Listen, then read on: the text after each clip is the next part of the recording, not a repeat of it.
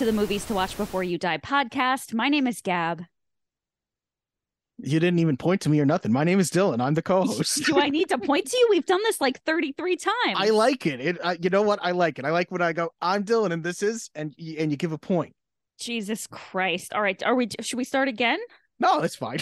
Oh my God. This is a perfect, if this was your first episode, this was a perfect introduction. Yeah, this is basically how it's going to go. All right, listen, I have had a day. It has been one fucking thing after another. And so I am so excited to talk about a fabulous, heartwarming, top to bottom, A+ film. But first, why should people listen to us talk about this wonderful film, Dylan? Why? Well, Gab, you listen to me because I'm a fan of movies just like you are. And also because I did happen to go to film school and I was a former video editor. And Gab, well, why do they listen to you?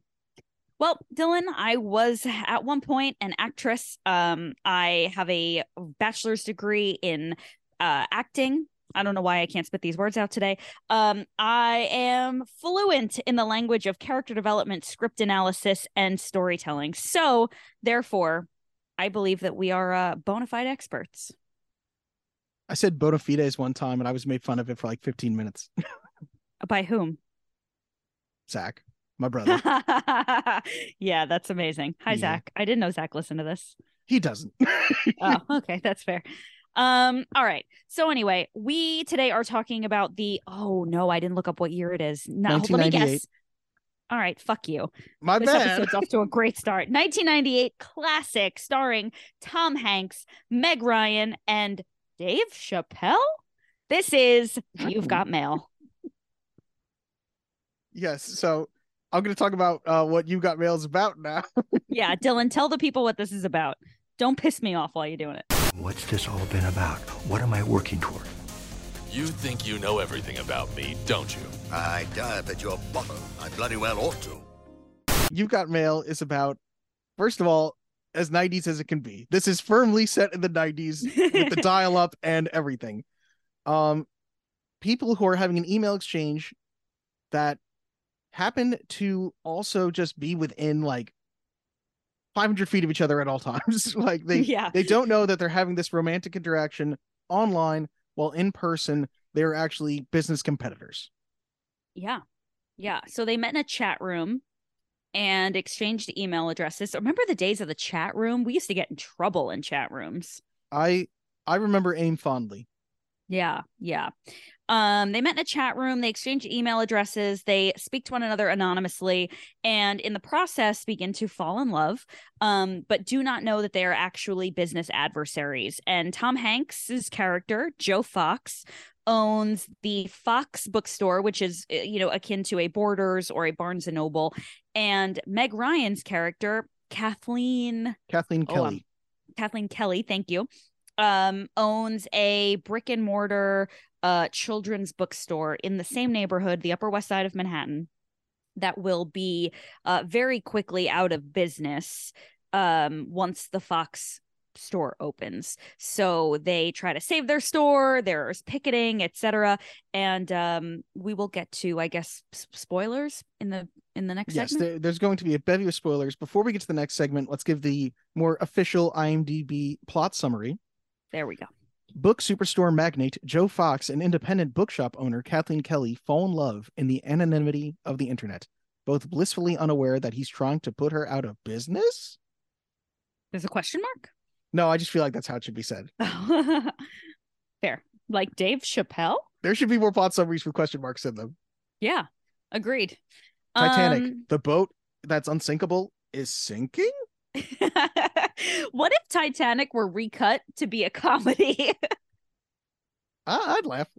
Yeah, that's got to exist somewhere. I do always laugh and I feel bad about it. At the very end, I don't know why. It's like the only thing that stands out in my mind about the movie, besides nudity, because I was a child, is the guy who's falling and he hits one of the smokestacks on the way down. And it was like, oh, like it felt like it belonged on America's Funniest Home Videos a little bit. I was like, okay. So now that I've talked about my delight at that man's death, let's go over the taglines for You've Got Mail. All right, let's do it. Someone you pass on the street may already be the love of your life. Oh, I like that. Yes. There's another one that I like too. At odds in life, in love online. There's a question mark, or did you add that? No, I mean, I'm just gonna start adding question marks everywhere. At odds in life, ellipses, in love online. Okay, I like the first one better. Yeah, I like the first one better now too. Yeah. All right. Well, I'm thrilled to talk about this movie. So let's get to, first of all, did we leave anything out in the plot that we need to address for somebody who maybe hasn't seen this movie? I guess we should say that they're both in what I would call like pretty unhappy relationships with other people while they're having these online chats. Yes. Which I did find out that this is based on a play and previous movies in which the characters were single. So I was a little bit like, why do they have to be in relationships? But I think we can talk about their relationships more in our next segment. Opinion time. See, I pointed to you. That's how you know when it's time to go. Shut up. In this critic's opinion, that's just like your opinion, man. Well, I have a right to my opinion, and my opinion is you have no right to your opinion. So they were both in relationships, which, again, full spoilers, both their partners like do suck, and they do a good job of showing me that they suck. They don't go over the top with like, he's horribly rude to her or anything like that, but they just go on to show you enough that it's like they're not in love with each other. But the whole time I was like, they don't need to be in relationships, and it just feels like they're cheating on their partners for no reason. Yeah, but I think there's something to that, and here's why. When you are in a relationship that is just not right? Like it doesn't, like nobody has to be the villain. You're just not right for each other. And obviously, like, I think her boyfriend finds somebody, right? I'm sorry, hold on, let me backtrack. The boyfriend of Kathleen Kelly and the girlfriend of Joe Fox like kind of start flirting and like have a little thing, right? A little bit. He's very flattered by the fact that she reads his articles when they, again, this is before, like, I watched it with Giselle and I wrote down the comments that she made while we were watching it just because I loved some of them. So I'm going to read some of those at some point. But there was this thing where they don't know who each other are online, but they have started running into each other. They happen to be at the same party. And that's how they end up meeting, because they're with their respective boyfriends and girlfriends. And yeah, it was just, that's when she finds out who he is in the sense of he's going to put her out of business, that type of thing. But she has no idea that she's also been talking to this man online semi-romantically. And I think the reason that, when I think about it now, the reason that they have to kind of have those boyfriend girlfriend is otherwise, why wouldn't they have just met up by this point? Right. Well, and I also think that when you're in a relationship with somebody who isn't right for you, and then you start talking to somebody who is right for you, it just makes it so much more clear that they're the right person for you. Like you have that comparison where it's like, I've been living with this person and not necessarily like in the same apartment, but I've been like in a relationship with this person for so long, and it's just what I'm used to. And now there's somebody who actually understands me, who listens to me, who I can talk to. And it's just like, holy crap, you're the person for me, not this person. And I think if you're single, maybe you're kind of like, there's a little bit more room to doubt. Yeah, I do think I also appreciate that, they don't end up cheating on their boyfriends or girlfriends. They do sort of just, they have very mature conversations at some point, especially Frank and Kathleen, who are just like, I'm not in love with you. I'm not in love with you either. And they're like, you know what? Maybe it's for the best. I'm like, I wrote it down at some point. I was like, this is the most amicable breakup I've ever seen in a movie. Yeah.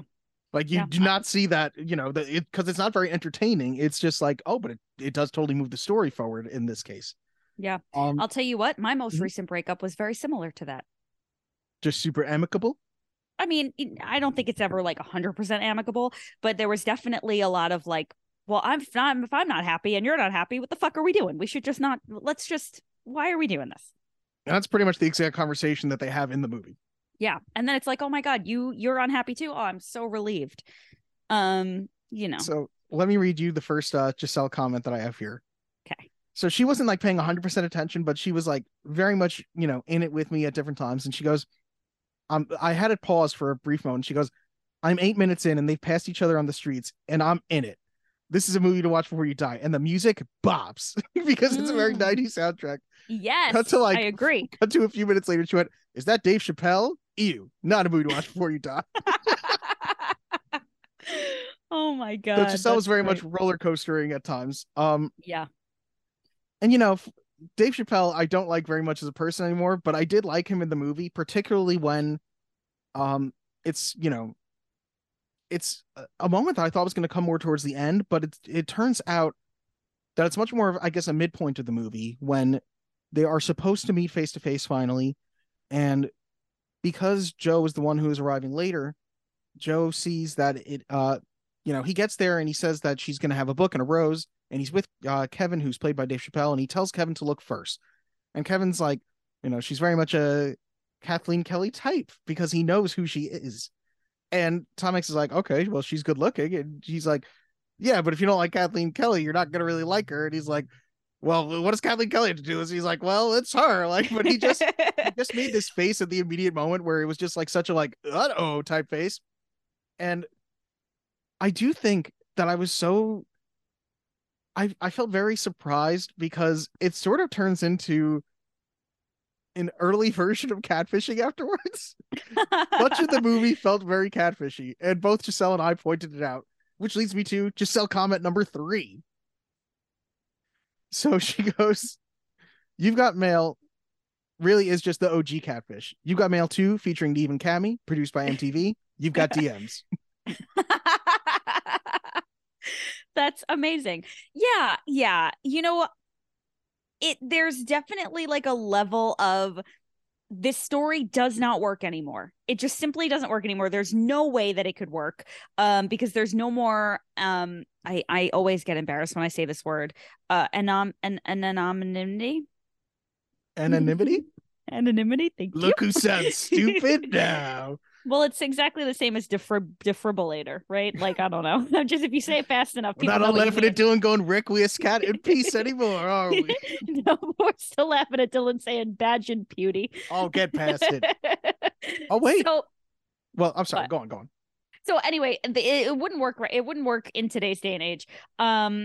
It definitely, I will say this, and we can go along further with this maybe in a little bit, but before we watched this movie, Corey watched this with me.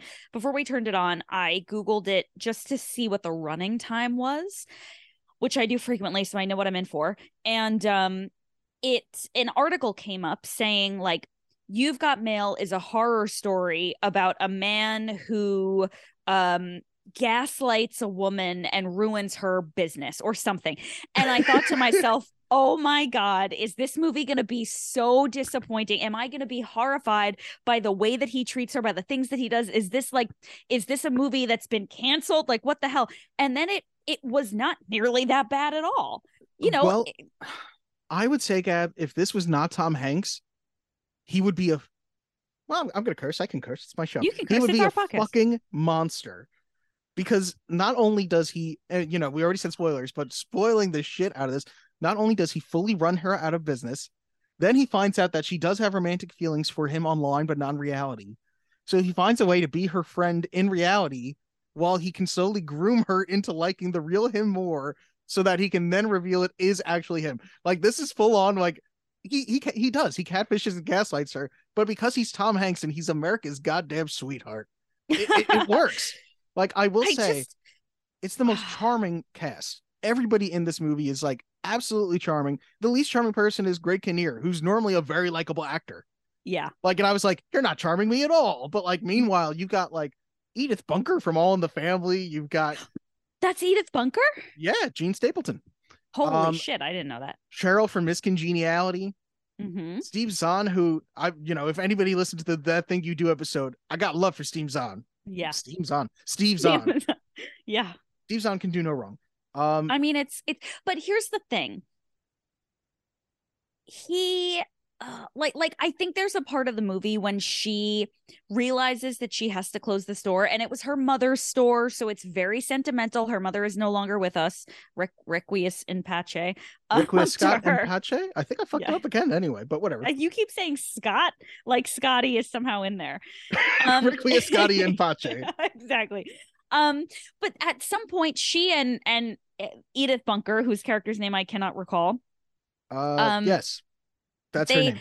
They have a conversation where it's like, if you if the books if this didn't happen, you would just continue to do the thing you've always done. But now you have an opportunity to go out there and see what else is in store for you. And she winds up like getting an offer to be an editor for a publishing company. And then she starts writing her own children's book. Like, I think it does sort of do a good job of being like, you're just doing this because it's what you've only ever known. But now you have an opportunity to spread your wings and fly. The movie does a lot of work to tell you that the events that happen in it are not terrible, and the person who Tom Hanks is not awful. First, he has an adorable dog named Brinkley. Yes, Brinkley. Brinkley's such a good boy. Such a good boy. 10 out of 10. Yes, bonus points for Brinkley. Brinkley's played by two different dogs. Really? Yeah, at the end it said like something and something. Two different boys. Yeah, both good boys. Good for both of them. Babies. Meg Ryan's character, they do just like give her a bunch of opportunities. They have her throw in like, oh yeah, I've saved a bunch of money. They have Gene Stapleton's character goes, and by the way, I'm actually really rich. So I'm like, so were you just here for fun? Like, was this just something for you to do? Like, she literally has an offhanded line where she's like, I'm loaded. I'm like, okay. They have Tom Hanks say that George is working in the Fox store and that he's like doing so great in the children's section. And they have a scene that I was waiting to see if it would really be necessary, but it's really not. Joe could have just been in her store, scoping out the competition, seeing what their store is like. Instead, we have him there with two children who are delightful kids. The youngest boy just learned how to spell fox, which is actually a joke that I really liked when she's like, can you spell dog? And he goes, F-O-X. And like, he just keeps doing it. Yeah. But there's, the children are really just to make him seem better, that he's so good to these kids, I feel like. Yeah. It's, the classic save the cat thing that they have in scripts sometimes, where it's like, you just gotta keep showing that character do good things so I know they're a good person, because he is like, it's not personal, it's just business. And he is just he destroys her. He essentially ruins her life, which is again why we have an offhanded line of her saying, well, I've got some money saved. And it's like, I guess. I just feel like, oh God, like, I don't know. Why can't he be a good person? And also, like, because we should mention too that he is Joe Fox of Fox Books, but Fox Books belongs to his father and his grandfather. Like, he inherited this. He didn't do it. It's not his fault. I'm sure he didn't choose to put the store right on the corner. Like, it just, he's very much okay with it. Like, he had no like, people are saying, Dave Chappelle's character literally says, you could be okay putting this like blonde white lady on food stamps out in the projects, and he's like, it's not personal, it's just business. He's like, I don't give a shit. Like, Tom Hanks, in his delightful Tom Hanks charm, makes it work. But if it was anyone else, it was like, I'll destroy this woman, I don't care. Like, it's just because he's Tom Hanks that we're like, it's fine. Oh, but I love him so much. I do. You know what, he just has that quality about him. And I kept thinking of the line from the Simpsons movie where he's making an announcement for the government. He says, the government has lost its credibility, so it's borrowing some of mine. I'm Tom Hanks. Like, it's just like, you know what? Tom Hanks, guy can't do anything wrong. He really can't. It's true. Oh, God. I will say this. I feel like the movie wasn't as romantic as I remember, because there's very pleasant exchanges between the two of them. They're discussing their days. They're giving, advice. But there's never like a holy shit moment where they just like fall in love. There's no big romantic gesture.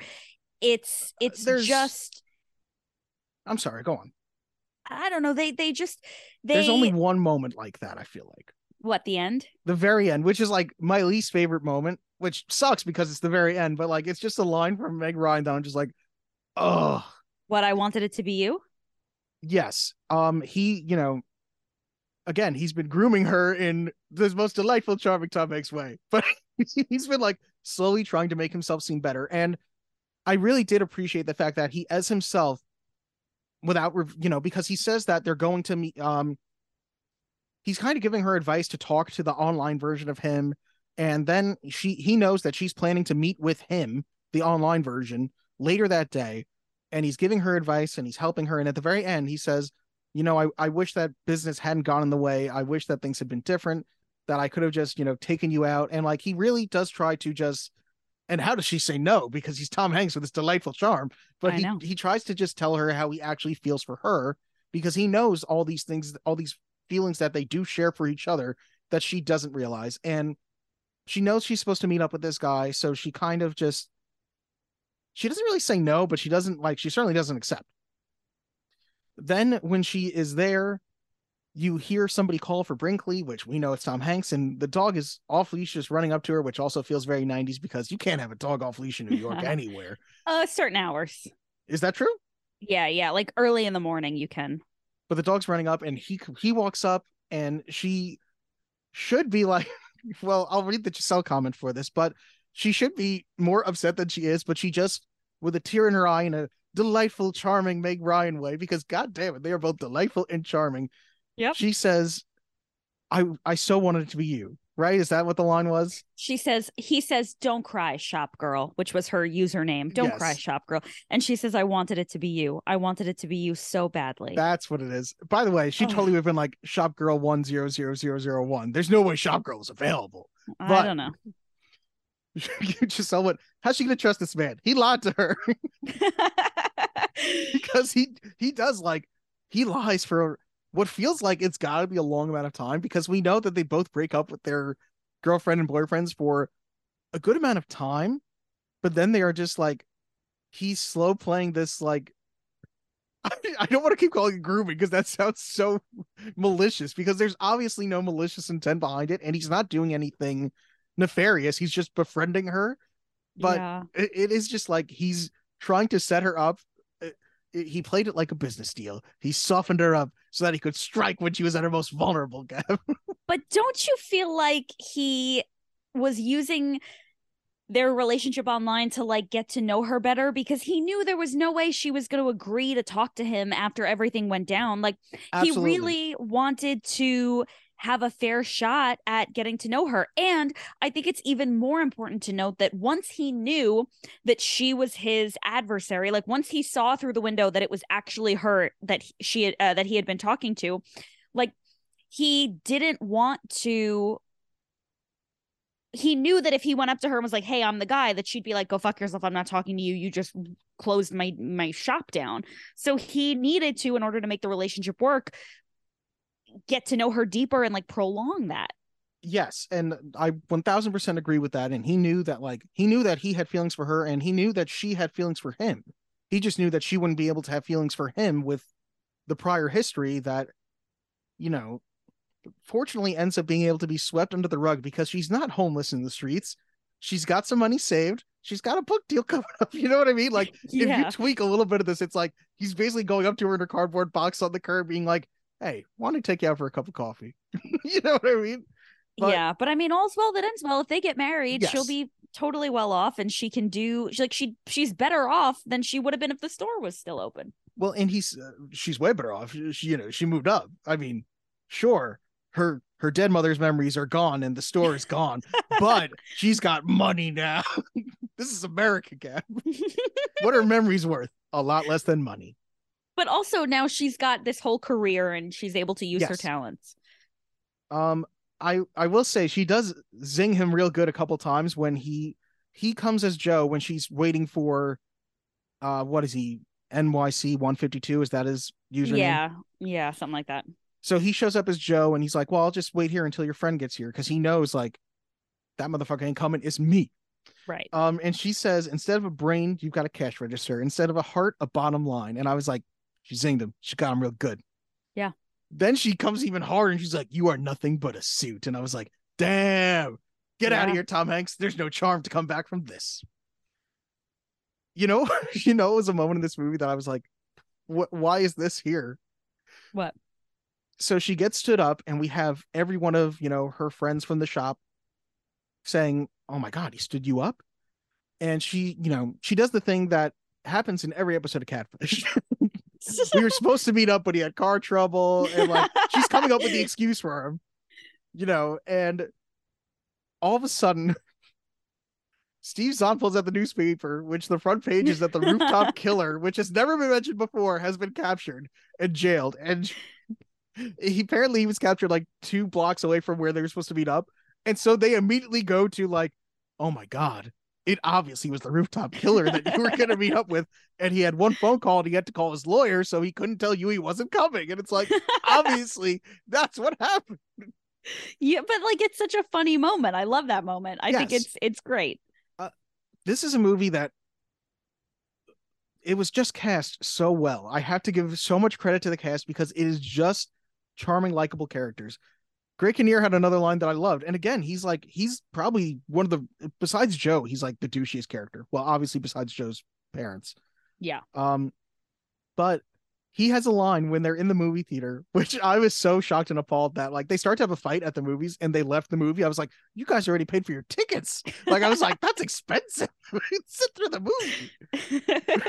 But the woman shushes him and he says, a hot dog is singing. You need quiet while a hot dog is singing. I love that. It was such a stupid line that I was like, oh, I'll probably remember that. Yeah, it's good. Well, Dylan, I want to get to some facts. I want the truth. Face the facts, ducks. Facts have no place with an organized religion. Let me pull up my handy dandy facts. So, the scene where Joe accidentally closes the door of Kathleen's shop on the balloons was unscripted. Tom Hanks actually did that and ad-libbed the line, good thing it wasn't the fish. Nora Ephron thought it was so funny, she kept it in. Love that moment. Love that moment. He's so goddamn charming. He's just so charming. Oh, damn God. That Tom Hanks. How do you think it happened? Like, no, we have to acknowledge the sound of his voice is absolutely just like disarming. He's not the most attractive man on the planet. Like he's not a like hot or particularly handsome man, especially like in that era of his life. Like his hairline is receding a little bit, like, you know. Let's take it easy on Tom Hanks here. Just saying. I mean, I used to have in my like little Facebook, it said like, what's your religion? I wrote Tom Hanks. Like, I fucking love Tom Hanks. It's just so much. It's just good. He does a good job choosing his roles. He rarely plays a character that you don't love, and he's just very good at being a character that you love. Right, you know but that's what I'm saying. Like, how is he so charming? Like, what's his secret? It's the same way that I feel like Tom Cruise never plays a bad guy. Tom Cruise is a psycho. I'm not disagreeing with that, but Tom Cruise knows what roles he wants to play, and he picks that role. You never see Tom Cruise play a bad guy. He is always like your action hero. You know what I mean? Yeah, remember when he played the producer in Tropic Thunder, though? Yes, but it's such a small role. I'd say the only time that he's really a bad guy is in the movie Magnolia, but we're going down a Tom Cruise rabbit hole that I don't want to go down. Anyway. So before I get to more of like our ratings, let me continue with like the fun facts. Okay. The casting of Dave Chappelle as Kevin, Joe's friend and confidant, came about because 4 years earlier, Chappelle was offered the role of Bubba in Forrest Gump, Hank's big blockbuster, which became a worldwide phenomenon. Have you heard of this, Forrest Gump? Chappelle turned down the role of Bubba because he felt Forrest Gump would flop at the box office. Wow, what an idiot. Who knew that Dave Chappelle's judgment was not so trustworthy? Yeah, bad choice. Yeah. I want to say this. I saw Kevin Hart and Chris Rock at MSG. I took Corey in July, and Dave Chappelle came out. It was a surprise. We didn't really know he was going to be there. And wow, has he aged? He also just went through that period where he got like super buff, and he's still like very muscular now. And it still looks weird to me because seeing him in this movie, I was like, yes, that's what Dave Chappelle looks like. Yeah, he's so skinny. Also, do you remember that period of time where me, you, and Zach just watched the Chappelle Show so much? I can't even watch Chappelle's Show anymore. It's ruined for me now. Oh man, I love him so much. Obviously very upsetting, but yeah, he is old. He is old now. Like, seeing him in this movie, I was like, oh my God, I remember when he was young and handsome and skinny, and now he's just, yeah. And he smokes the whole time. It's like, I know that's like his thing, but I was just like, oh my God, you're not doing yourself any favors, bro. All right, continue. Okay. In the opening lines of the movie, Frank is describing how the state of Virginia had to have solitaire removed from their computers because they hadn't gotten any work done in 6 weeks.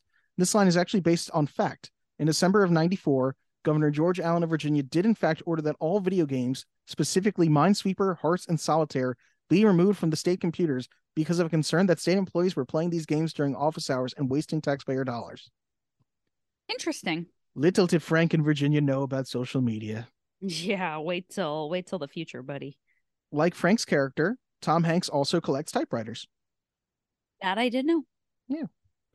This is the third movie that Meg Ryan and Tom Hanks acted in together, the previous two being Joe versus the Volcano and Sleepless in Seattle.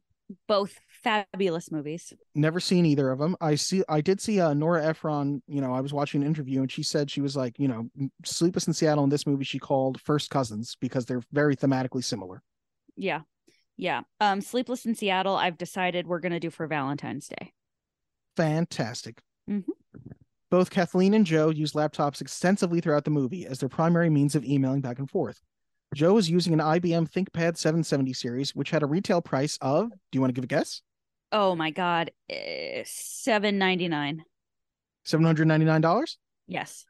$6,999 in 1997 dollars. What? Kathleen is using an Apple PowerBook G3 250, which had a list price of, Gab, do you want to give a guess? I mean, that's got to be $9,000.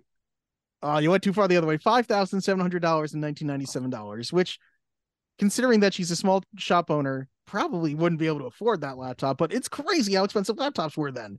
Wow, that's so crazy. You know what else is crazy? I didn't get a laptop until I was going to college because Same. My parents were always like, it's too expensive. But like computers weren't that expensive in 2010. Yeah, that's when we were going to college. I know, that's what I'm saying. That's when I got my first laptop. No, they had gotten a lot cheap. I mean, I guess, the technology gets cheaper. It's the same way with TVs, that the technology just got a lot cheaper over time. Right, but I'm just saying, I think my parents thought that laptops cost the same amount in 2010 that they did in 97. They were still rolling in those 97 numbers. Big mistake. Dumbasses. Also, they'll never hear this.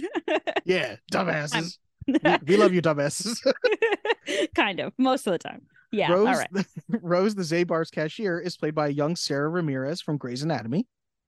Cool. Wow, yeah, I thought I recognized her.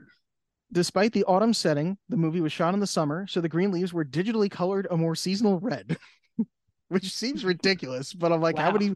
how many scenes were there where they had to color leaves? I don't know. That's like the ultimate fall in New York movie too. Like very like it's you've got mail season. You know what I mean? I've never heard that before, but I'll take you at your word. Okay. Dabney Coleman, who plays Joe's father, Nelson, is also Principal Prickly from the show Recess, for anyone else who remembers that show. Oh, of course. Do you really, or are you mocking me? I remember it because you loved it so much. We used to watch it together. I did love it. Principal Prickly is hysterical. Nora Ephron, who directed and wrote, was alleged to have said to Tom Hanks, "When you have a hit, every day is like Christmas. When you have a bomb, every day is like Vietnam." Now, I will say it's a very specific quote that I could not find anywhere else, but I did like the quote, "When you have a hit, every day is like Christmas. When you have a bomb, every day is Vietnam." Yeah, okay. That's good. Okay, let's go over the ratings. Rotten Tomatoes, on the tomato meter, it has 70%, an average rating of 6.2 out of 10, 62 fresh reviews, and 27 rotten. Audience score is 73%, average score of 3.8 out of 5. IMDb gives this a 6.7 out of 10. Should I get to the reviews next, or should I go over the cast and director a little more? Cast and director. Directed by Nora Ephron, who also directed Sleepless in Seattle, Bewitched, and Julie and Julia. Written by Nora and her sister Delia Ephron, who also wrote When Harry Met Sally, The Sisterhood of the Traveling Pants, and the prior movies Nora directed were written by her too, The Sleepless in Seattle, Bewitched, and Julie and Julia.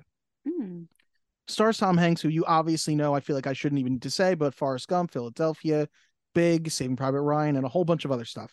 What's your favorite Tom Hanks movie? I love Forrest Gump. I would say either Forrest Gump or Saving Private Ryan. That's fair. Okay. Also the father of Colin and Chet Hanks.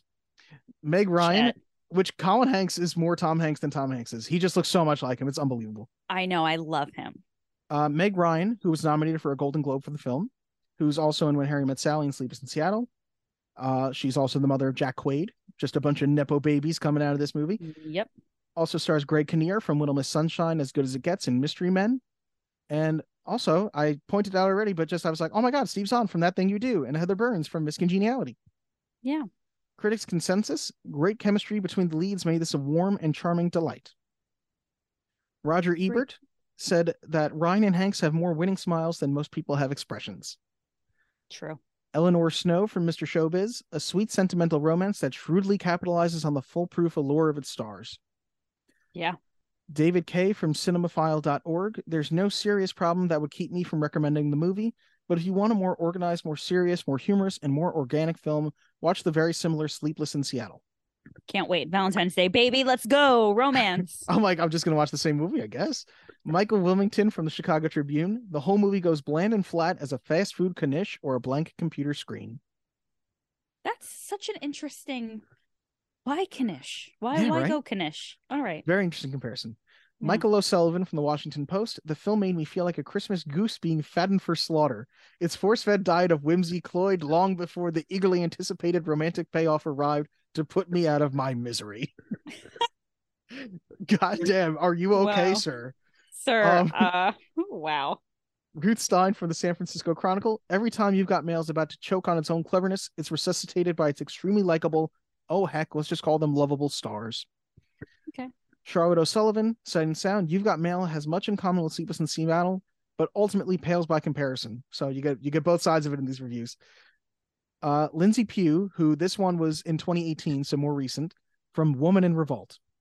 You've Got Mail is a messed up story of early 90s catfishing.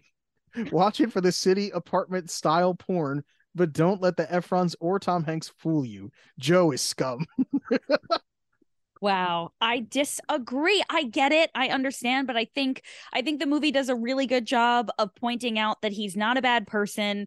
It's circumstantial. It is what it is. She's better off anyway. It all's well that ends well. It's fine. I had to actively turn my mind off to like how much he is driving the capitalist machine to destroy her. But it makes you feel better if you just think about the fact that like Amazon definitely destroyed Fox and Sons bookstores anyway. Exactly. Yep. Thank you. It all comes around. It all comes full circle. It was just a snake eating its own tail. Yeah. I feel like we didn't mention, and I do just want to mention that the children that Joe was with in the beginning, it's very weird that they are technically his aunt and brother. Yeah. Because his very, very old father and grandfather are still fucking people. But I do think it also goes to highlight that he's not like that. He's a good person. He's a better Fox. Like, he isn't this like money hungry, I'm going to marry a supermodel, knock her up, and then divorce her for another supermodel. Like, he's a good person with a good heart. Thank you. Yes, there's a scene with his father where he's saying, you know, well, you just want to find somebody that you can like spend the rest of your life with or something. And the father's like, have I ever done that? Like, the father's really like, I'm just trying to find the next hole to fill. I'm like, oh God. Yes, exactly. Oh, Principal Prickly, no. Mail time! When you control the mail, you control information. Mom asked me to ask you if there's any mail for us here by mistake. What? So we have a comment on National Lampoon's Vacation from Scotty Cameron. Scotty. Dylan can't be bribed, reasoned, or negotiated with on Venmo. Dylan just wants to watch Venmo burn. Which I believe is that's the Dark Knight. I think that he's paraphrasing. And that was our only comment. So wow. Light mail week, but we do have some email. Before we get to the email, I do want to shout out Scotty Cameron for his bribe. I now have $2 in my Venmo account, one from Scotty Cameron, one from Keen Machine. So my heart is torn. This is really Sophie's choice over here. I don't know who's my favorite listener anymore. Oh, Scotty, you wonderful fool, you. Don't you see what you've done? Now all that happens is an arms war where you both have to just start working your asses off because she's just going to want more. Yeah, I mean, hell yeah. Come on, let's go. Keep the Venmos coming, guys. What's the thing if you give a mouse a cookie? Isn't that it? Yeah. Which I think it's more cookies? Like if you give a man a rope and they hang. No, are you mixing this up with if you teach a man to fish versus if you give a man a fish? Yes. What did that have to do with a rope? I don't know. Like it, like what if you know that phrase like if you give him too much rope, he'll hang himself. Yeah. It was kind of a hybrid of that. Yeah. Yeah, you know, it's my podcast. It's our podcast. Well, to the email now. From Scotty Cameron. Scotty! On vacation. Gab's half favorite listener. It's time. For just $1 a day, you too can be Gab's favorite listener. In the arms of the angels. Okay. Scotty, hey Dylan and Gab, great show as always. Sadly, you're back to disagreeing on movies to watch before you die, and you just had a 3-way agreement last week, which was on Wag the Dog. Spoilers. Yep. But hopefully you've listened to every episode before this. In order, of course. Yes, Dylan, I do watch National Lampoon's Vacation between installments of film series that butcher great comics. You just got the wrong movies. It's the Tim Story Fantastic Four movies, not the Michael Bay Transformers. I'm just kidding. I haven't seen Vacation. However, I have seen National Lampoon's Christmas Vacation, and that was a riot. Yes. Which I do feel like the resounding response that I got from people, going off of what Scotty had said as well, is a lot of people told me they thought Christmas Vacation is the funnier of the two. I think it is. I think that when I watched Christmas Vacation, I had forgotten how much funnier that one. You know what I mean? Like in retrospect, I think I don't know. You know what I'm saying? I'm at a loss for words today. So who knows? Maybe we'll have to revisit that well at some point, but we'll see. Yeah. I loved the comedy, particularly when Cousin Eddie abducts Clark's boss and brings him to the house. That whole bit makes me laugh every time. That's also when I realized that Clark Griswold worked for the Flying Dutchman in SpongeBob. Oh, I guess it's the same voice. It's the voice actor for the Flying Dutchman. It's no, Brian that's Doyle Murray? Brian Doyle Murray. Yeah, it's the same voice actor. I'm the Flying Dutchman. Yeah, which I did not put that together until this email just now. That's funny. I do like Chevy Chase on screen. His bits as Gerald Ford on SNL always make me laugh. I love John Candy, particularly in the film The Great Outdoors. A bit of a shameless plug here, but I was recently on the Joe on Joe podcast to discuss my favorite storyline from the G.I. Joe comics as part of Joe Slevsky's new phase of the show You on Joe. Show You on Joe. I think I fucked up the enunciation there. My bad. To discuss their favorite G.I. Joe title, character, etc. If you're interested, here's the episode, and it is G.I. Joe, America's Elite in Sheep's Clothing. Looking forward to the next episode. Sincerely, Scotty. Scotty, what I'm going to do is I'm going to put the link down below in the description. I pointed down, which only Gab can see. So Gab particularly knows that I am putting the link in the description below. I can vouch for him that it will be there based on the direction he was pointing. And if it's not there, my bad. But it's going to be there. I'm going to remember to do this, unlike when I forget to cut things out. On to the next email. We have an email from Vitz again. This one on Billie Jean's family vacation. Good one. Got a little caught up in life, so I'm giving a 2-for-1 thought on these movies in the controversial air date order, which just tells me that Vitz must be coming from the Jump on the Bandwagon podcast also. In order to keep this short, I'll try to keep each one brief. Starting with Vacation, I was never really a big fan of this movie, let alone cared for it, but rewatching the title, it does hold up pretty well for today. It really is a movie with a great script writing for comedy, as National Lampoon usually does. I personally wouldn't say that it's a movie to watch before you die, but there is a lot of mainstream culture and jokes that are still relevant to this day. There have been a few car commercials, Family Guy jokes, and one time in Clark, New Jersey, a sign was vandalized from Clark and Westfield to read Clark Griswold. Honestly, if I had to pick a movie from this franchise to see before you die, I think I would pick Christmas Vacation. But again, because of the social influence it has, rather than it being a super good movie, in my opinion. Sure, I will admit, I have personal bias against Christmas movies, but will die on the Die Hard and sequel Christmas movie hill. Other great road trip films that I think do better, Tommy Boy and Planes, Trains, and Automobiles. Love Tommy Boy. Have never seen Planes, Trains, and Automobiles. I've never seen Planes, Trains, and Automobiles either. Maybe... I mumbled the shit out of that. You couldn't let that go, could you? Nope, never. All right, maybe we have to watch Planes, Trains, and Automobiles. Perhaps we do. And the Die Hard sequel is much more just like, it's Christmas. Like, it's not at a Christmas party, but they're like, we're in an airport, it's Christmas. Okay. Like, they're just very outright saying it. Yeah, because it's a Christmas movie franchise. Yeah, Die Hard 2 is not very good, though.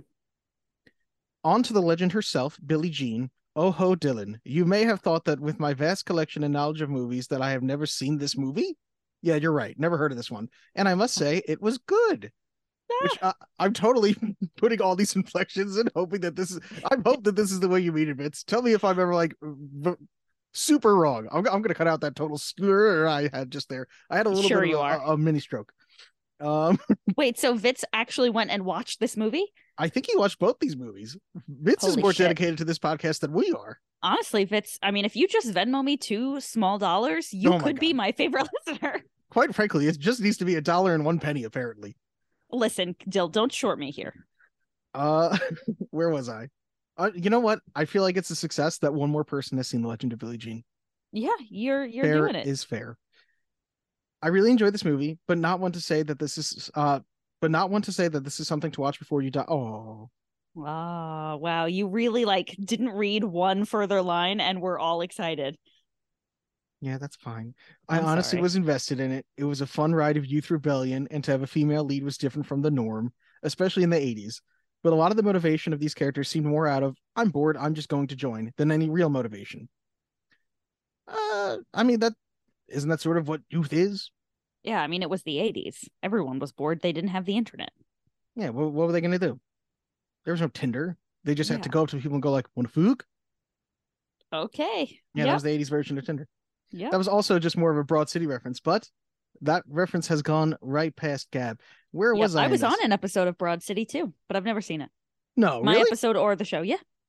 Why haven't you seen it? It's a very good show. I don't know. Well, I recommend it. Thank you. Find out what episode you were in and tell me. All I know is that I was walking around China. I was in a Chinese restaurant in Chinatown. That's like 80% of the episodes. Damn it. All right. Sorry. Okay. Let's go into Putter's character and flush out her controlling and abusive mother, or Lloyd and his clearly absent father. I think this movie could have been better. I can't even think of a movie that comes close to something like this, even as a recommendation, except maybe Over the Edge. And I'm curious how this movie would have been received if it was made in the mid-90s versus the mid-80s. I do think, Vitz, just to combat you a little bit here, the fact that you can obviously tell about Putter's controlling and abusive mother and Lloyd's clearly absent father says that you get their characters enough to see why they would want to get away from home and why they would be willing to join such a movement. Yeah. Also, if this movie gets any longer, it's the perfect length. You cannot make Billie Jean 1 minute longer. Yeah. Either way, it was a good movie. I enjoyed watching it. And isn't that the important thing with movies? Yes, it is. Yeah. And you have one other person to say that you've gotten to see it. Honestly, Corey listened to the episode and said he wanted to watch it. He should. Yeah, we may. I bought the Blu-ray because I was upset that my DVD was in full screen. Oh my God. Not sure how to end this one. Kevin Bacon. Vitz. P.S. I love that Barry Tubb, who played Hubie, did this movie right before he played Wolfman in Top Gun, one of my all-time top 10 movies, to deliver great lines such as, "This gives me a hard-on," and "Yeah, Maverick, just quit." And I beg of you, do not take either of those things out of context of me saying it, please. Oh my God, too many P's. PPS, postscript. Not sure if you should do the Hebrew Hammer as a holiday movie or an April Fool's Day joke, because that movie, oy vey. I believe we already have locked down an April Fool's Day movie. Yes.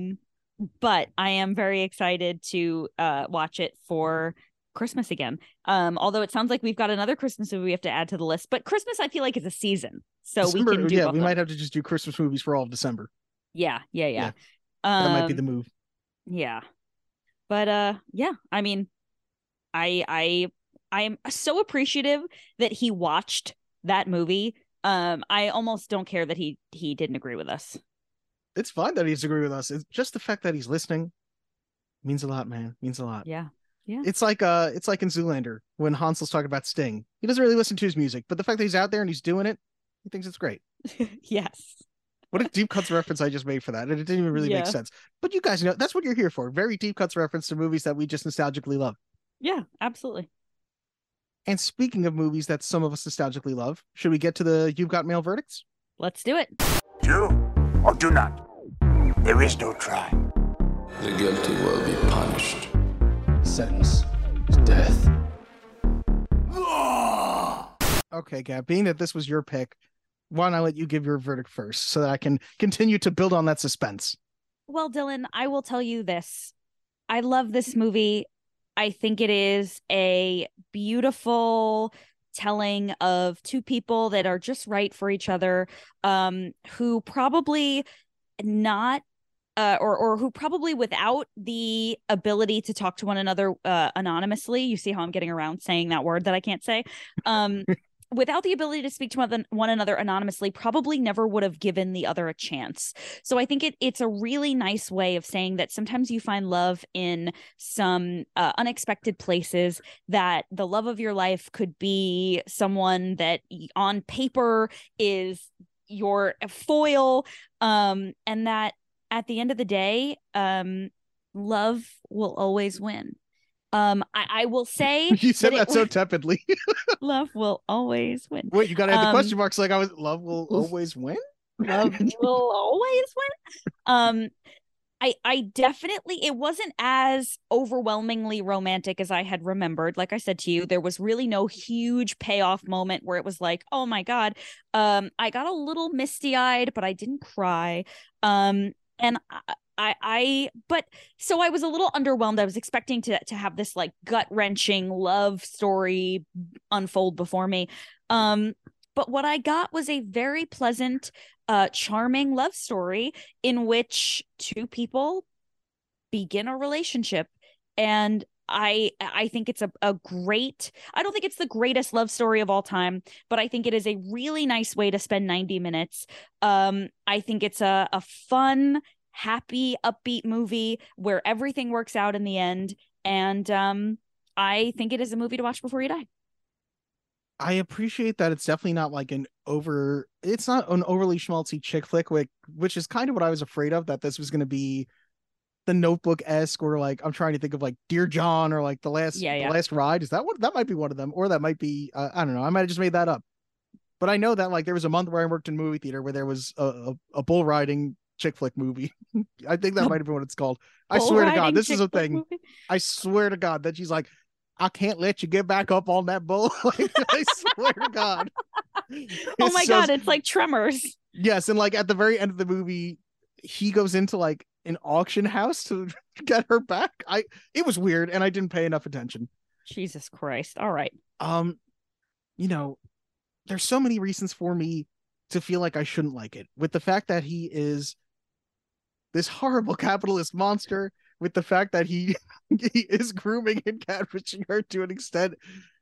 But goddammit, it's just so charming. I wrote down, this is the charming marshmallow fluff of movies, and I don't think I'd be in a rush to watch it again. I'm not going to go out and buy it probably, but I'm going to say it's a movie to watch before you die. It's very, very charming. The cast is very charming. It's so good. Yes. Oh my God. I was not expecting that at all.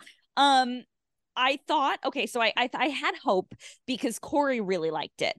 And not that I think the two of you are like point for point, but you know, like sometimes I'm like, how did Giselle feel about it? So I like kind of can gauge. He was like, that was great.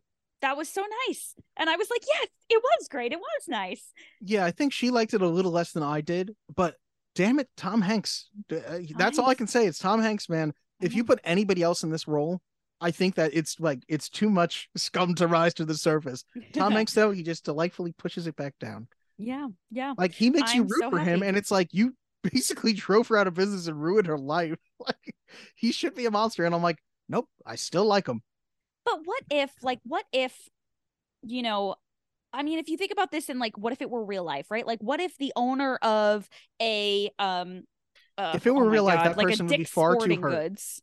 What? No, I don't know though. What if like you own, like you had this family shop, and you know it because it's kind of like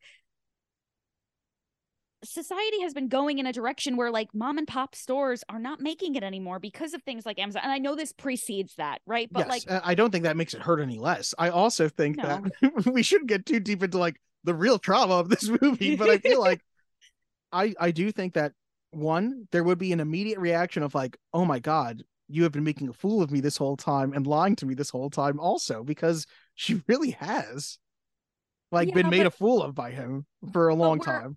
We're also assuming though that she, you know how like once we know that he knows it's her, you can see him start to open up to her and like obviously like kind of be I don't want to say flirting with her, but he's obviously like going out of his way to make sure that when she realizes it's him, she's happy. But yes. I think that if like given like we don't really know if because she immediately says I wanted it to be you, so obviously she is talking to this person hoping that it's him because she likes him. So yes. I think they probably would have maybe found one another anyway. Yes, the big turning point scene is really when she's sick in the apartment and he comes there and he brings her the flowers, and you know, despite a little bit of resistance of like, she's kind of like, no, I'm sick, don't come up, and he like, you know, not in like an aggressive way or anything, but he's like, you know, no, let me help you out. And he's just so nice to her. And he forms a genuine friendship with her first. And I very much appreciated that he does just want to be her friend. And he does try and as himself, you know, put himself out there first.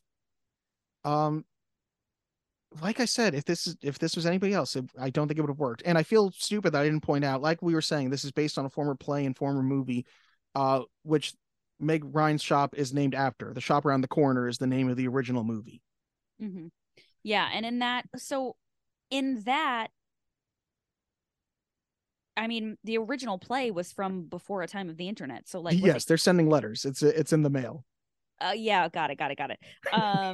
You've got actual mail. Yeah. I wonder if Pony Express is here. I wonder if it would have been like creepy, like how it was received then. But anyway, I'm so glad you feel that way. We need to look at a calendar and figure out when Valentine's Day is, because I really want to do Sleepless in Seattle, because after I watched this movie, I did think it's so good, but Sleepless in Seattle is even better. I believe Valentine's Day falls on February 14th this year, Cap. I hate you. I hate myself a little bit, but it was worth it. You know what I mean. Yes, I know what you mean.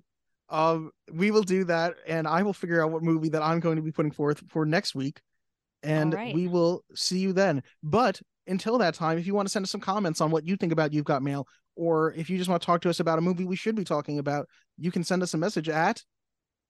Sorry, you didn't point. I didn't point, right? That makes it hard. Can you point? Doesn't it? Movies to watch at... That's not it. Movies to watch before you die at...